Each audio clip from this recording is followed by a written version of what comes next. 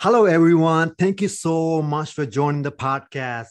So, I want to start with a quick story with you. Okay, so this was the time when I was working for the Washington football team.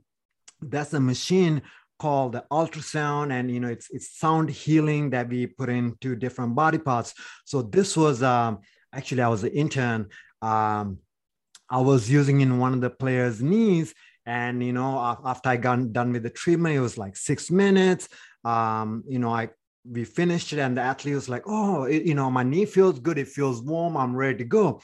And then I realized that the machine was never plugged in. So that was my aha moments. Like, wow, placebo, it really works. And so many times that this happened to me in the NBA, where guys might forget their pill to take it, even though doctor gave it, or to forget to take their caffeine pill. But the pain is gone. They have energy. So somehow something is happening where we are able to recreate. And I have someone really special on this podcast today. She is the expert on placebo. Check this out. She has written or been part of 154 articles. She's part of 6 books. She's cited over 12,000 times. Not only that, check this. She's a MD physician. She's a scientist. She holds an MD and a PhD in neuroscience. She is Dr. Luana Koloka. She is a stud expert, and I'm so excited to connect with her and talk to you. Thank you so much for coming, Dr. Koloka. Thank you so much for having me, Nevin. Dr. Koloka, you are the expert. You've seen so many things happening through placebo. How can someone who's listening to this podcast, or myself, my dad, my family, or all our friends, how can we use this quote unquote the placebo drug to help us to heal and to thrive? So the story that you share about the machine that was disconnected may have happened to many of us in different circumstances or contexts, not just medical settings, because many times we experience placebo-related effects or responses based on daily life experience. So somehow we are interested in understand the placebo effects in medical conditions and in neuroscience to target the brain responses. Why, when we expect to feel better, there are a set of mechanisms that are in action in the brain that produce the condition to observe symptom improvement and many other body responses.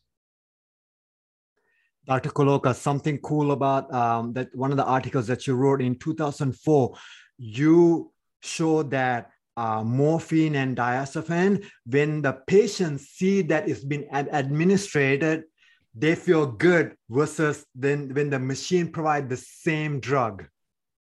Yes, awareness of being treated is very important when we target therapeutic treatment. You mentioned morphine for treatment of post-operative pain, but also diazepam for releasing anxiety, and many other psychiatric treatment, for example, SSRI and medication related to pain management can respond much better when patients are aware of being treated. This sort of awareness creates this placebo component that is not part of sugar pills, it's not part of placebos, it's an intrinsic component of any treatment that we receive, including surgical treatment.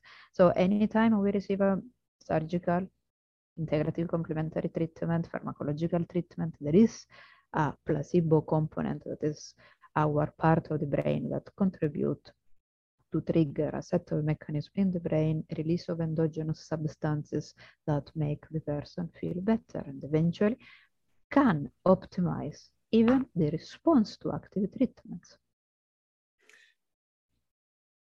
Dr. Koloka, kind of goes along with the same thing that you did in 2019, where people expected a certain pain. Can you talk about that study the one that you Yes, did? I think you are referring to the violation of expectancy Yes. brain responses. So, because as we know, our expectation can go in both direction. We can expect to feel better, we can expect to feel worse. And this is true for several symptoms. So, this sort of expectation can be violated in daily life. So some people can expect to feel pain-free or to feel well after depression. And when a provider prescribes a treatment, there may be less benefit than the patient may expect. We call this sort of violation of expectation, therapeutic expectations. When we observe this kind of situation, there is frustration, disappointment, but also in our lab, we were creating a model to explore this in brain imaging. And the goal was to train participants to recognize a set of stimulations along with thermal painful stimulation and see how concordance between what they receive and what they expect would have improved the responses and vice versa, also a sort of violation of expectation. Well, when participants expect to feel less pain, although we stimulate them with a thermal painful stimulation of moderate intensity, they perceive moderate heat painful stimulations as no painful or slightly painful. So somehow there was a mechanism that make them perceive their sensation as less painful. And that was also true when they expect to feel more pain. Stimulation that per se were only moderately painful were perceived as high painful. So the goal was to understand how this mechanism can occur in the brain. And it's quite complex. There are a set of circuits in the brain that play a role when we feel less or more pain based on prior experience and current expectations. Eventually, when our expectations as human beings are violated, there is this sort of blockage of this powerful inner pharmacy that allow us to experience placebo effects. So this violation of expectation, you expect to feel less pain, and in reality you feel pain, can produce the abolishment of placebo effects.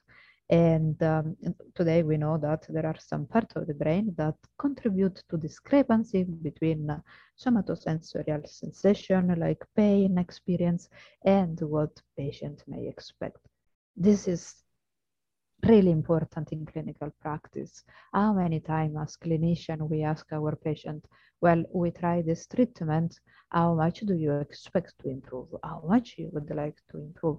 Simple questions may help us to align patient expectations with what we anticipate can be the benefit. And this can preserve the treatment, pharmacological treatment, to act as a therapeutic substance. In other words, sometimes our cognitive component, this psychological component of what we expect, is not merely in our mind, rather it's a neurobiological mechanism that is intrinsically connected to some part of our brain, and these mechanisms can modulate the response to any pharmacological treatment and surgical intervention. So for some symptoms and disease, like pain, psychiatric problem, like depression, anxiety, somatosensorial sensation, but also psychosomatic symptoms, the amplification or reduction of responses to treatment and body effects can be dramatically shift from what we meant, for example, reducing pain, in another opposite direction under the action of expectancy. Dr. Koloka, I love when you said inner pharmacy. I'm a big believer in inner pharmacy. And you're not just saying that, you have shown through 154 articles and over 6 books where there is a neurobiological component to it. That could be something we could go all the way back to when we were little kids, right? We fall down, scrape the knee, and all of a sudden the mother give a kiss and the knee pain is gone, right? Or like, for example, myself, I had a cut in my leg. I put the doctor put 8 stitches in there, and I just never had the time to get the pain medicine or whatever. And I expected not to be in pain, and I didn't have that pain. Dr. Kaloka, it's so powerful. Exactly. How So can there we is a empower sort more of people? evolutionary contribution to this healing processes. So eventually, as nature, a human being, we can harness this mechanism of self-healing, where, for example, we feel in some circumstance less pain, or we can heal in a quicker way based on the sort of responses that occur in our body to optimize healing. So this internal pharmacy can contribute dramatically to the process of healing and symptom perception. Importantly, as you mentioned, sometimes small acts like touching or kiss of a parent can have this strong therapeutic benefit, this component that help any procedure, the stitch or other things that we needed to do in medicine, but the ritual, the context around the intervention that we are targeting can be so relevant. And as clinicians, physicians, we are somehow forgetting sometime this sort of holistic approach to medicine, because fortunately we have a lot of knowledge in terms of mechanisms as well as evidence-based medicine, and we miss this sort of component that is still part of our body, and we forget that patient may feel better or worse despite the treatment we provide based on this placebo component, this sort of inner pharmacy. So I think it's time to introduce again in the education of future clinicians, nurses, doctors, therapists, how relevant their role can be behind the pills, the surgeries, and the therapeutic treatment that they prescribe.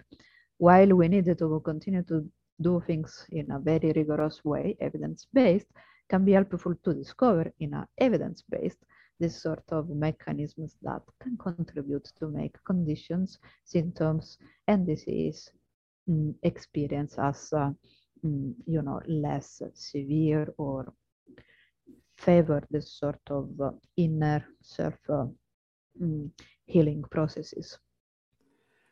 Dr. Kaloka, if someone want to learn about this evidence-based self-healing, healing, more about this inner pharmacy, how can they learn more about what you are doing? What are some of the stuff that's going to come out in the near future? Well, in our lab, we are currently work on the neurobiological mechanism of placebo effects in chronic pain patients. For example, patients who suffer from temporomandibular disorders, a disease that is prevalent in young as elderly people and affect face primarily with terrible pain localized to face, neck, and joint.